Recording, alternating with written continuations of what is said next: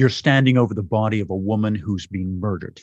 She's been killed for loan sharking at a casino by organized crime mobsters. This is the price of blood. This is the thing that few people ever talk about when discussing money laundering. You know, the usual barking guff of expensive defense lawyers and their trained SEALs in the media, how financial crimes are victimless, administrative misdemeanors.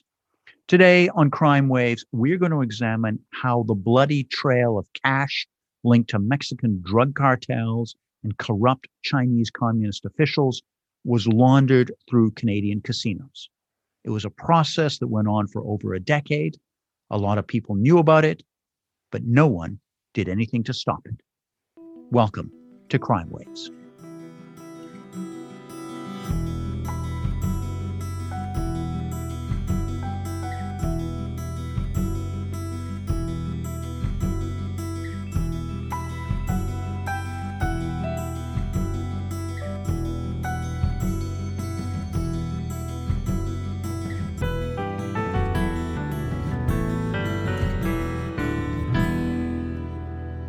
Good morning, good afternoon, and good evening, wherever you are in the world. Welcome to Crime Waves. I'm Declan Hill, an associate professor of investigations at the University of New Haven. And each week, myself and my students, and today it's Ryan Decker and Aidan Van Battenberg, we bring you an interview that reveals the inside world of crime. And this week, we have an expert on money laundering, Peter German, the former Deputy Commissioner of the Mounties, that's the Royal Canadian Mounted Police. German produced two reports entitled Dirty Money, which revealed the depth of money laundering in the casino industry in Vancouver, Canada. Good morning, Peter. It's a fantastic privilege and honor to have you here on the program. Thank you for joining us on Crime Waves. Most welcome, Declan. It's a pleasure to be here. Look, let's just kick off. Let's just get right into this. There is a crime scene that you visited a number of years ago that really gives the price of blood around money laundering in casinos. Tell us what you saw at that crime scene. Right. I was the operations officer for the Royal Canadian Mounted Police in a community called Richmond, which is the site of Vancouver, Canada's international airport. And for those that aren't familiar, Vancouver is the west coast city in Canada, right on the Pacific Ocean. And Richmond is a vibrant suburb community of Vancouver, ethnically diverse, casinos, and all sorts of things going on there. A large Asian population diaspora. And yes, one day we like every community, had our violent crime from time to time. And I recall standing essentially over a body of a female Asian woman who had been murdered. And we learned that she was what is referred to as a loan shark. And that was probably the first time it really came home to me that hanging around a casino and doing things other than gambling can be dangerous. She obviously suffered as a result. What was the backstory? What was she doing as a loan shark at the... Right. It's many years ago now, so her own story is almost lost on me. But what loan sharks were doing back in those days is providing money to gamblers right on the floor of a casino. So if a gambler ran out of money, lost their money essentially to the house, they needed additional resources. And this is well, not needed. They're so addicted to gambling that they turn to these people. Right. And by the way, we want to make sure these guys aren't connected with the casino. They're just wandering around loaning people cash. Right. And these were early days for casinos in Canada. Of course, Vegas and Reno and Macau had casinos for many years, but these were early days for Vancouver and Canada. They were not what they are today. They were small operations. They didn't have ATM money machines and all sorts of credit granting facilities, that sort of thing. So back in the day, you ran out of money, you had to leave unless someone could supply you with money. And unfortunately, over time, groups entered the casinos who did this for a profit. And as we will no doubt talk about it in our little discussion here, eventually organized crime got involved. So organized crime And the woman was working as a loan shark, so that she was lending money to gambling addicted Correct. people on that floor, had run out of the money. Correct. She loaned the money. How did she end up dead? What happened there? Well, the problem with being a loan shark is you're in most cases using somebody else's money. You're the middle person, and you have a job to do, and your job is to loan money at very usurious or high interest rates. If you can't get that money back, make a profit for whoever provided you with the money in the first place is no different than drug trafficking or any other type of crime. Someone's going to come after you, and they're going to say, "Hey, where's my money?" So unless you happen to have your own resources, you're in debt probably to somebody from the moment you start as a loan shark. And again, with respect to this woman, like I say, the years have passed, but generally speaking, that's what would happen to a loan shark. They couldn't repay their own debts. So the loan sharks take money, they borrow money from organized crime, they then lend it, and the lender doesn't pay them back, and they're killed. Yeah, and I presume right. I remember my supervisor at Oxford is a genius of a guy. He's one of the world's experts on organized crime. He did field work in Sicily, in Palermo, on the Sicilian mafia, Right. and in fact received death threats on it. And at some point he'll come and join us on the podcast. But he talks about the dance of the corpses, and that is how a corpse is laid out sends a signal to the market. And I presume the same thing with this loan shark was done. She was placed where all the other loan sharks and all the other gambling indebted people would make sure they understood what was happening. Well, I think what's clear is that if a loan shark is killed in circumstances like this, it is a strong signal to anyone else that's in that business. You better repay your debts. And we see that more often in the drug world. Everyone's familiar with drug trafficking. We find it in virtually every country. So people can relate to that. And it's really the same thing because criminality, the methods are very similar depending on what the commodity is. The commodity is almost irrelevant in this. We're going to get into a very sordid, dirty and dangerous tale about casinos and about the international money laundering that's going on in casinos around the world. You're going to tell us one story about the investigations that you've been doing, but I want to emphasize to our listeners that this is seen in South Korea and in Japan and Cambodia and Burma and Australia and many other countries around the world. Right. But tell us what you did in terms of the investigation of the casinos in British Columbia and Western Canada. Right. Well, for me, it all started very innocently. I'm no longer associated with government. I'm a consultant. I'm at home, basically in my home office.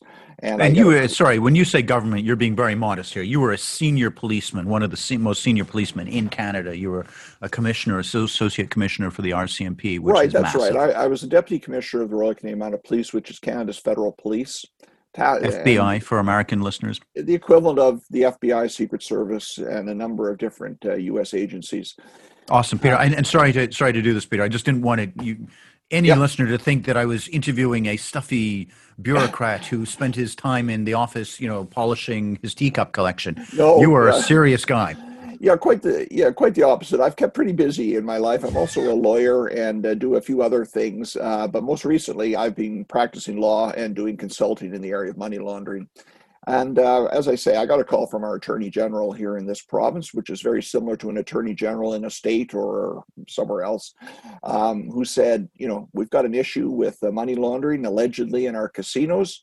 Would you take a look at it? So what I did is conducted a review of what was taking place in the casinos. It wasn't an investigation as such. I had no special powers. I wasn't a police officer. I didn't have subpoena powers or anything like that. What I had is my ability to talk to people, hopefully, and power of suasion, what's going on.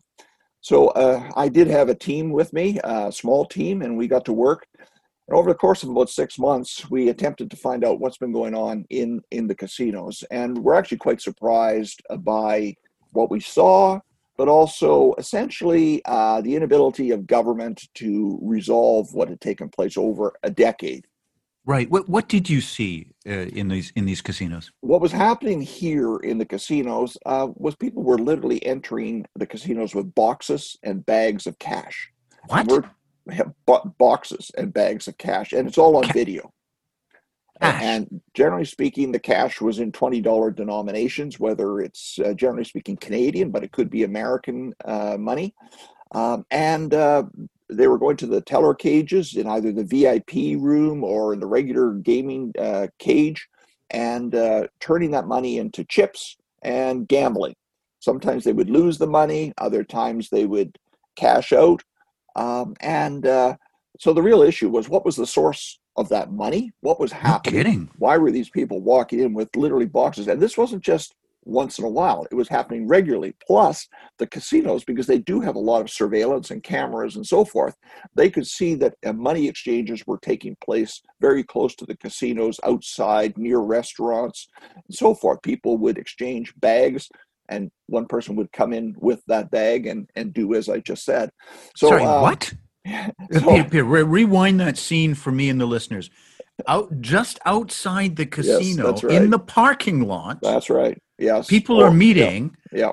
John Smith or whoever is handing Gene, Vijay Raja or Singh or Right. Rogers or Lee or whoever, a bag of cash Correct. or a box of cash, and then they're walking in. Correct. And all of this is being caught on video surveillance. This is caught on video, and oftentimes there are also videos of people parking in the parking lot at the casino, at one of these above-ground parking areas, which is, again, on surveillance, and you can follow the person as they take the box of cash out of the trunk of their vehicle, and they're walking down the hallway, the breezeway into the casino, and so forth. So it was very open and taking place, and it was taking place over a matter of years. I was just going to say, you're talking about years, almost a decade. So it's not like, hey, we had a bad weekend. A whole bunch of guys did something on things. It was like a whole day, week, month, years that went on. It became a regular event. And at the same time, the casinos were getting larger, busier, and I bet they were. The volume of cash was increasing exponentially in at least one of them in this community of Richmond, which I described earlier, but others were also seeing increases. And how much cash are we talking about? Hundreds of thousands, millions? Oh, yeah, we're definitely into the millions in terms of the cash that's coming in. Now, a particular load of cash might be something like $100,000. It could be various different sums, or it could be $200,000. That's almost irrelevant. Whatever you can fit into a box or into a bag. Sorry, Peter, I meant in total, but you're telling me that people were walking in with $200,000 in cash and no one said anything over 10 years? Yeah, well, I shouldn't say no one said anything, but as we went through the review, it was very clear that you had different agencies and different parties responsible for doing things, but there seemed to have been a breakdown in that nothing ultimately happened to stop this until quite a ways down the road, so to speak. Until you blew the whistle. But let's get to that in 1 second, Peter. In total, how much cash is it? And it's an estimate, obviously, but how much cash would you think went in this cycle? Yeah, we really don't know.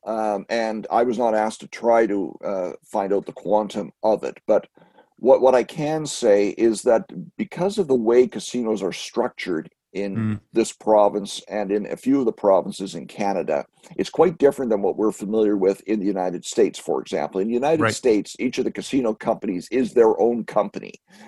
They live and die basically on their profit and loss statement. In Canada, it's different. Government essentially runs the casinos and they contract with service providers. So it's very lucrative for government. Government gets a lot of money out of the casinos and they use that money for social programs and so forth. So it's an attractive business for government to be in. They contract with established casino operators to run the casinos, but their take, so to speak, it's much greater percentage-wise than what you would see in the casinos in the United States. The U.S. federal government and the U.S. state governments do not make as much off the casinos. Well, look, I'm looking forward to having a Las Vegas insider recounting that over 10 years, people were walking in with bags of cash and nobody was doing anything about it.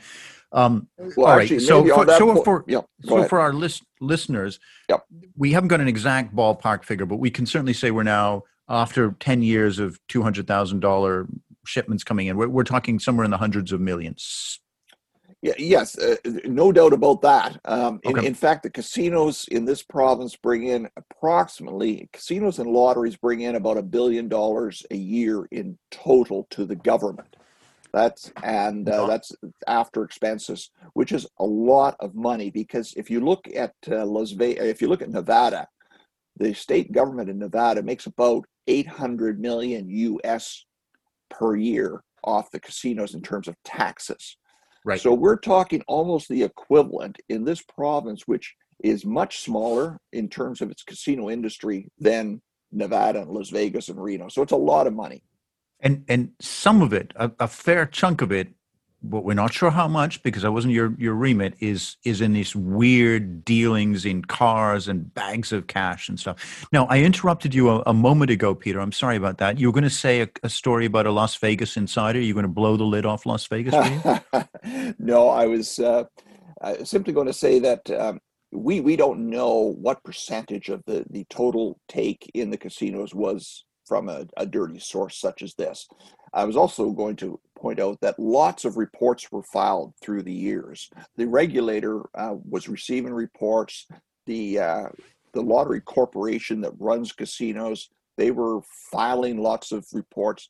But most importantly, the casino saw what was taking place, and the tellers were dutifully recording large cash transactions, suspicious transactions, and so forth. It's just that nothing seemed to get done.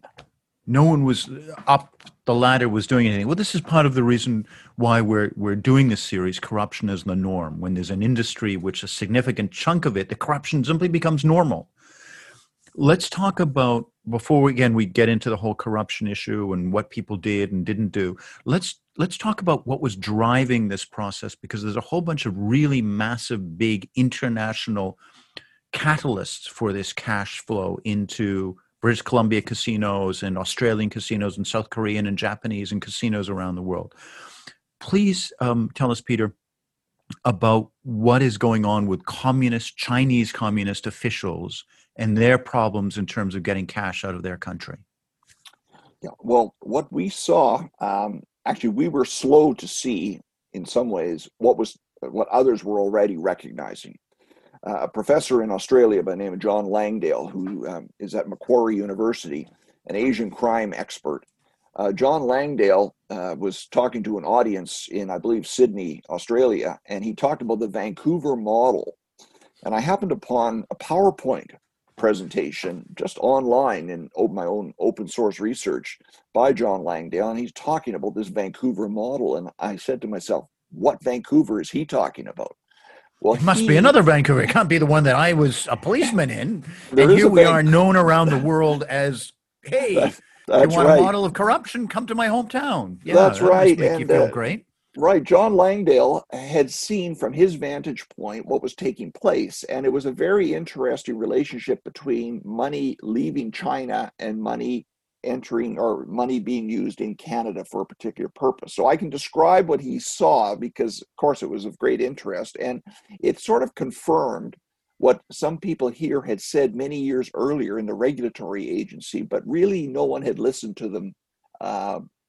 Well, they didn't listen sufficiently to these folks. And in some ways, they were dismissed. Their concerns were dismissed. They actually were dismissed as well. So it's a long, sordid story. It is, and we're going to get to that section in a second. Sure.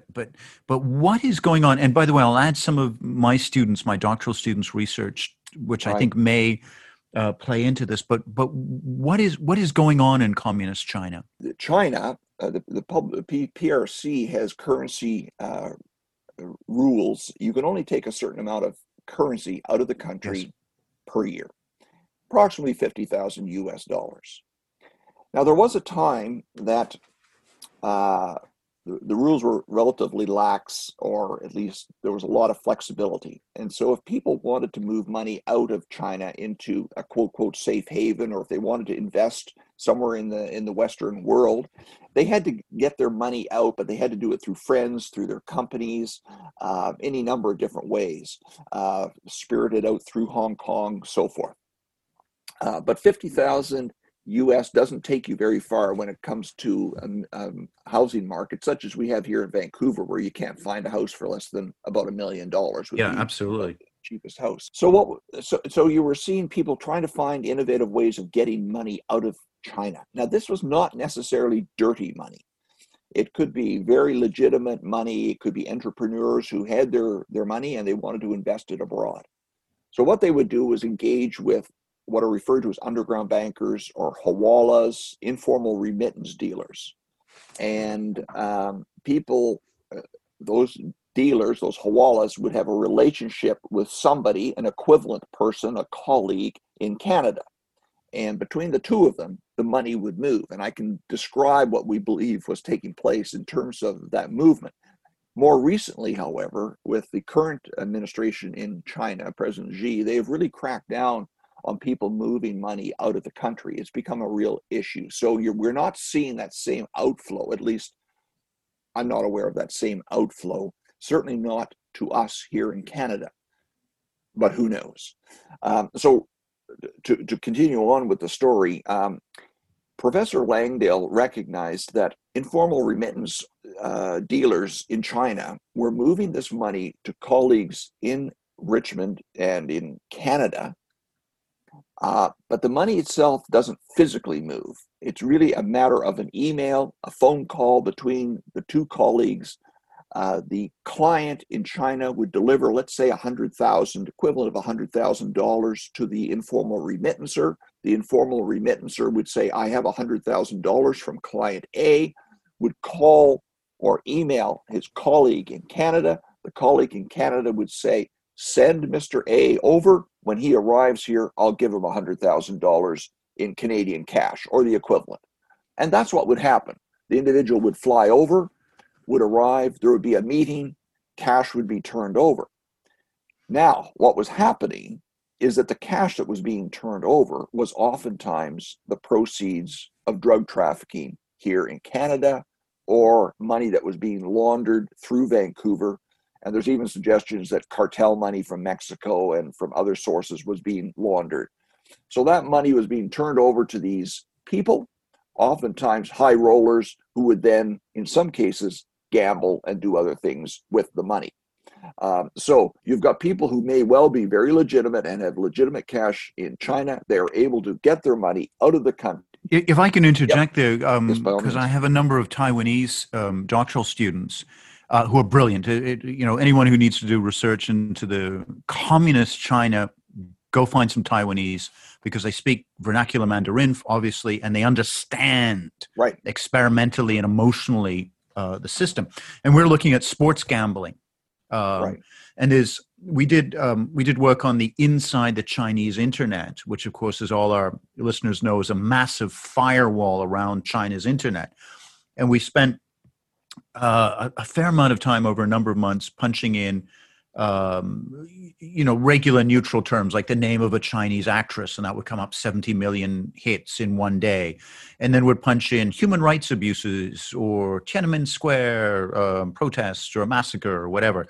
Zero. I mean, the Chinese authorities have such control on the internet. And then we would punch in the term, and I've forgotten just at the moment, the Mandarin term for illegal sports gambling. And bingo, would have 11 to 12 million hits every day.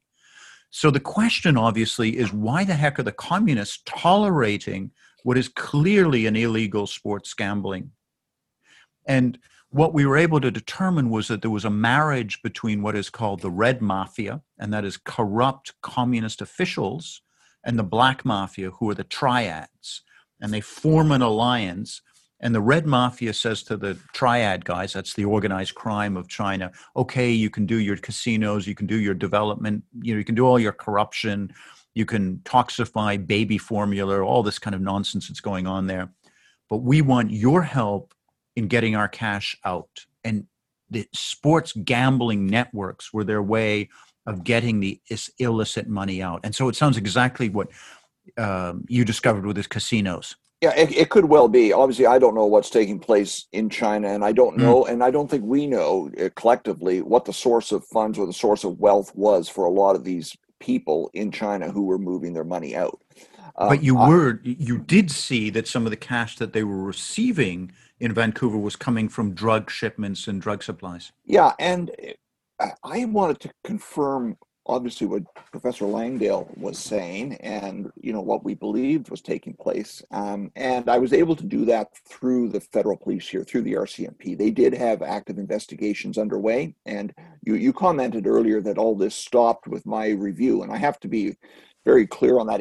It didn't just stop because of me. In about 2015, the police sort of re-entered the casinos and started looking at this problem. Up to that point, for a whole lot of reasons, we weren't seeing much police action involving money laundering in the casinos. But they arrived back around 2015. There were a couple of significant investigations underway. And when the police came back on the scene, so to speak, you saw a lot of changes taking place. So definitely the dirty money started to decline. It didn't go away. So I don't by any means take credit for that. However, the police were able to confirm to me that this circuitous, informal banking system was taking place. And it gets a lot more complex. And I've outlined that in a chart and so forth in my dirty money reports. But you could very well, these two colleagues that we talked about, the one in China and the one in Canada, could be part of a drug trafficking network themselves. So that, in fact, the question that's always left is, well, how does the individual in China, the informal remittance banker in China, get repaid for the money that has been given away in Canada? Or how does a person in Canada get the money from China? Whichever way you want to look at it. There could very well be a third party involved. And it could very well be that the money that was given by the client in China to the banker is then sent to a third country to purchase drugs, and those drugs are then shipped into Canada or the United States. So this can be a lot more complicated than just two bankers moving money. Yeah, the steam just went out of my head. Okay, let me just review because it sounded a little academic there. Yeah. What we're talking about is a pile of cash that is made over in China that could be invested in the Sinaloa drug cartel or a drug shipment or whatever. Right. In Mexico, that then comes into Canada. Right. Handed to some guy in a parking lot as they're being videotaped. He walks in, plays for a couple of hours in a casino, and then walks out, and the cash is laundered. Yes and no.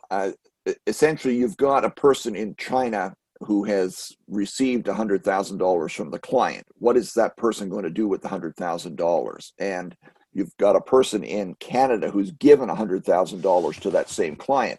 So somehow there has to be an accounting. There has to be a settling of the books. And in the normal banking industry, that takes place very quickly, and it takes place electronically and so forth. But in the informal system, what could happen is that $100,000 that has been received in China could be sent. The money could be sent to a third country to purchase a product, whatever that might be. Right. And I'm suggesting it could be drugs. And then, yes, as you say, those drugs are moved to either Canada or it could be to a fourth location. We're talking transnational organized crime. We're not talking about Declan and Peter involved in a trafficking operation together. This is big stuff. This is big stuff. Right. And now let's make that turn, because I think our listeners are just still stunned that for close to a decade, there was, if not every night, certainly regular transactions being caught on video, not people, hey, I happen to see two guys with bags of cash, but on video at a government-run casino. People are walking with bags of cash in. The tellers are doing the right thing in many cases. The tellers are saying, hey, this is a suspicious activity report. Right. And it goes up the chain. What the heck was going on? Right. Well, we know that literally thousands of reports were going to our National Financial Intelligence Unit, FINTRAC, which is very well established, much like FinCEN in the United States and AUSTRAC in Australia. It's a financial intelligence unit. It receives these reports. They've got really good people working there. They've got good software systems. Let me just cut to the chase. Did they actually do anything? The net result is we didn't see any real product in terms of the police. But you see, it's not only the intelligence people, they have to move this intelligence out to the law enforcement agencies. So the question is, did they move intelligence to the law enforcement agencies, and did the law enforcement people not have the capacity to deal with it, or what? Okay, let me just go through the list. Let me go through the laundry list here. So FINTRAC, for whatever reason, and we can explore that, didn't do anything. What about the provincial government? They're legislating, they're looking after the casino. Did they effectively do anything pre-2015? Right. So the provincial government has had a regulator in place for many years. And again, good people. I did not see what we would refer to as overt hard corruption.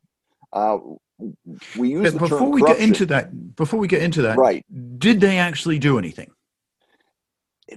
At the end of the day, they didn't use the powers that they had, or they didn't have sufficient powers in the first place. Okay, so the police eventually, as they always seem to do, the police are kind of the dustmen, as we say in the UK, have to clean up the mess of things. FINTRAC, the guys that are supposed to be doing that, they collect lots of reports, don't do anything. The tellers do what they do. Nobody at the casino management seems to have done anything for years, or did they?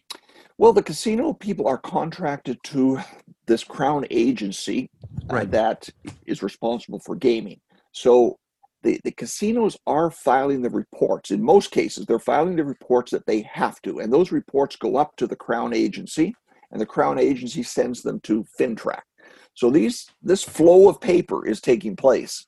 And the casino operators are quick to point out, hey, we filed all the reports.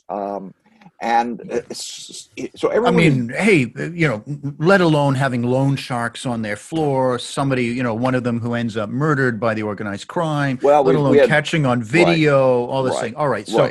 So I think our listeners are getting the sense here. And thanks. Let's talk, if you don't mind. You have a lovely description of the difference between hard and soft corruption. Please explain that to us. What is the difference? Right. There? So hard corruption I would describe as bribery. I am giving you money, and you give me something in return. That's the hard corruption, and it's covered in criminal law. We have a criminal code. Every U.S. state has a criminal code. Countries have it. So bribery is very clear. But what we tend to notice in a lot of these things is a lot of people will do what they believe is the right thing, or they will persuade themselves that everything is fine one way or the other, and they go on doing business the way business has always been done. Yes. At the end of the day, governments were so attracted to the money here that was coming from casinos that the red flags were going off, but no one was really paying much attention to it. So you could describe that as a soft form of corruption, in that the money was so good, people weren't really looking at the source the way they should be. And now I think upon reflection, we have a public inquiry underway, and people are looking at this, and they're saying, well, why didn't regulators do more? Why didn't compliance people do more? Why did the police not do more? But you can't, at least in my review, I could not point my finger at any one person who accepted dirty cash. That wasn't my role. It was really a matter of, how was this a systemic breakdown, which is really what it was. It was a systemic breakdown. Well, look, I mean, I'm just speaking for our listeners here, most of whom are just going to be jumping up and down saying, just a second, you have a taxpayer set of establishment that were essentially taking at least hundreds of millions of dollars in either drug money or criminal activity in some kind, or offshore offloading of communist Chinese cash. And no one found it convenient to do anything, despite thousands of suspicious activity reports and dozens of video camera stuff, because it just wasn't, it was convenient for everyone to look the other way. Well, it was convenient probably for some people to look the other way, but I would also say it's also a reflection of bureaucracy, in that everyone is doing their job, and nobody seemed to look at the whole picture and say, we have to take the bull by the horns and deal with this. So everyone can say, well, we did this, but it didn't really solve the problem. And now we're having a commission of inquiry, and this is a moment where two Canadians will now tell each other a joke, which I hope non-Canadians will find equally funny. But there's a famous Canadian joke that goes around. There's a world fair about writing a book about an elephant, and the French show up on day one and they say, well, we have done the sex life of the elephants. Jolly good. Yes, yes, yes. And the Germans show up and go, yes, we have found out how to put business efficiency in the life of the elephant. Ah, yes, jolly good. Right. Excellent. Thanks. And the Americans come on and say, excuse me to all American listeners, we're going to find the profit motivation and money-making financial working of elephants. Oh, great. Excellent.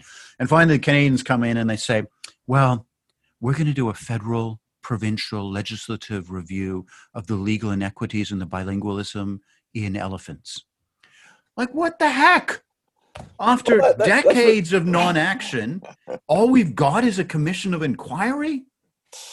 Yeah, I think what happened as a result of the reviews that I did, as well as work done by other people, the public here in this province was quite upset by what they saw, but probably more so, there was a lot of really good journalism that had been done over the years. And the media, at least a couple of media outlets, were really pushing this issue in recent years. So after a while, the public started to know what is money laundering. They all of a sudden got it. And they also understood that there's a real downside to money laundering, which we haven't discussed yet. And that really is the cost of what happens to people that are on drugs, right? And we have a lot of opioid deaths, for example, here in this province. So people were starting to connect money laundering with the 1,000+ deaths that we have per year from opioid addiction in this province alone. And so there was this groundswell saying something has to be done. So in addition to my recommendations and so forth, I think the government decided, well, we better hold a public inquiry so that we can air all of this. And that's what's taking place right now. And but hang on a second, we haven't even talked about the sky-high real estate market. So Correct. Normular, regular Declan Hill type, I can't even dream of buying a house in Vancouver or anywhere within an hour or 2-hour drive. Anyone with a young family who've been priced out of it because there's so much cash of whose origins we know not where it comes from, buying real estate there. So, Peter, after a multi-year investigation review of the work by you, after all this work, what is your biggest fear going forward in this issue? Right. So organized crime looks at cash-intense agencies in order to place the dirty cash, and casinos are just one example of a cash-based industry. So obviously, if you tighten things up in casinos, organized crime is not going to say, we don't like that. They're just simply going to move somewhere else. So whether it's money service businesses, cryptocurrency, real estate, luxury cars, you name it, they'll go somewhere else. And they're probably there right now. So that's one concern, is where is the next problem going to surface? And also with casinos, you better solve the problem or else it's just going to resurface in another decade and we'll be back having this type of a conversation. Maybe not me, but someone else will be having that conversation with you. No, but Peter, isn't one way we can do this is to make somebody do the perp walk? Make somebody somewhere do that perp walk saying, hey, listen, you help launder hundreds of millions of dollars through a government regulated system. You got to serve some time and send that as a message. Well, that is really the role of the commission, is to find fault, which was not my role was simply to find out what was going on. It was not an investigation as much as a review. The inquiry can find fault with individuals. It remains to be seen whether they do and to what degree. But we do run into, as we described, the Canadian thing that you've got a bureaucracy at various different levels, and everybody is doing their job, and some are doing it really well, and some aren't doing it as well, but the pieces aren't working together. They're not coming together. And you can point fingers at different people in different agencies and so forth, but was there actual overt corruption? I'm going to guess they're not going to find overt corruption. I think it's going to be this lackadaisical approach to the entire issue. And, it just wasn't a priority at the time in terms of a whole of government approach. And that's what you need to solve this. Yeah. I remember I was in a dusty, dirty theater in Italy, in a place called Reggio Emilia, where I help host an organized crime conference. And there was a man who risked his life fighting against the Ndrangheta. Antonio Nicazo brought him there. Antonio was a friend and colleague who's been on Crime Waves. I strongly urge the listeners, if you haven't heard Antonio's talk about the violent reach of the Ndrangheta, to do so. Right. But I remember this Italian prosecutor who was walking around, by the way, with 12, 15 bodyguards, 24/7, 365, because he was he was literally a dead man walking, just waiting for that bullet from these guys. And he said, there's no gray area. You're either against the mafia or you're working with them. And it sounds, unfortunately, using his paradigm, that a whole bunch of Canadian government and a whole bunch of provincial people and a whole bunch of people who should have known better didn't take that stand and said, we've got to stop, we've got to do better. Yeah, there's no question. A lot of people were definitely in the gray area. And, you bring up a really good issue. And maybe this is the bigger problem. You ask me, what do you worry about? Well, if we were a developing world country, I would be really worried that there is a tipping point in countries when all of a sudden, organized crime takes over. They're running the country. And we've seen some pretty blatant examples of that in the developing world. And it's tragic when you see the outcome of it. I don't see that happening in Canada. I don't see that happening in the United States. So we don't seem to worry about that extreme. But we always have to be aware that governments can't just drop their guard, so to speak, because people will fill those gaps. And what you don't want is overt corruption to get started, because then, if the people at the top accept money, the people at the bottom are accepting money. And the next thing you know, it's this vicious, insidious cycle that everybody becomes corrupt. We're nowhere near that here. Like I say, we're not seeing that overt corruption, but we are seeing this bureaucratic intransigence or inability to solve the problem. So hopefully or after simply, this inquiry, I did my job. I did Right. that. I did that. Right. I filed that piece of paper. The problem's still going on. A lot of finger pointing. So, Peter, what should you be doing if you're an investigator when you're looking at these kind of issues? The only reason money laundering is of importance is really from an enforcement perspective, that it is a good way to get at organized crime. And it's really the United States that started this idea of follow the money. And Al Capone, essentially, yes. the whole world has followed that. Yes, Al Capone was a good example. And in the modern years, the war on drugs and so forth, the approach was, well, we can chase after organized criminals or criminals as much as we want, but if we follow their money is the Achilles heel of organized crime. Organized crime only does what it does for profit, for money.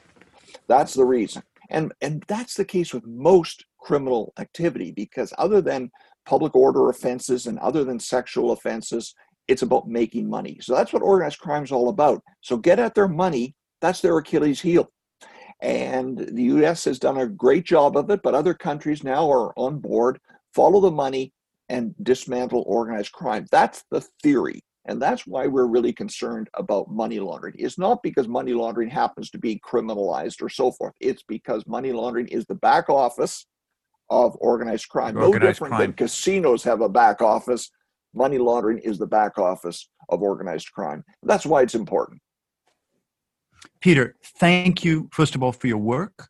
You've been very modest throughout this. You really took an enormous amount of heat from your quote review. I will call it an investigation. You did something that took an enormous amount of courage and guts. So I really want to thank you for that. And I want to thank you as well for coming on Crime Waves, Peter. I really hope that you will come back. No, I'm a great admirer of your work, Declan. So thanks very much. It's a pleasure. Awesome, Peter. Thanks again. Cheers.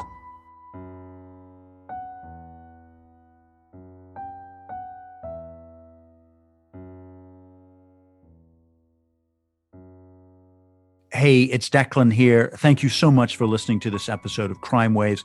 It's an honor that you would spend your time with us.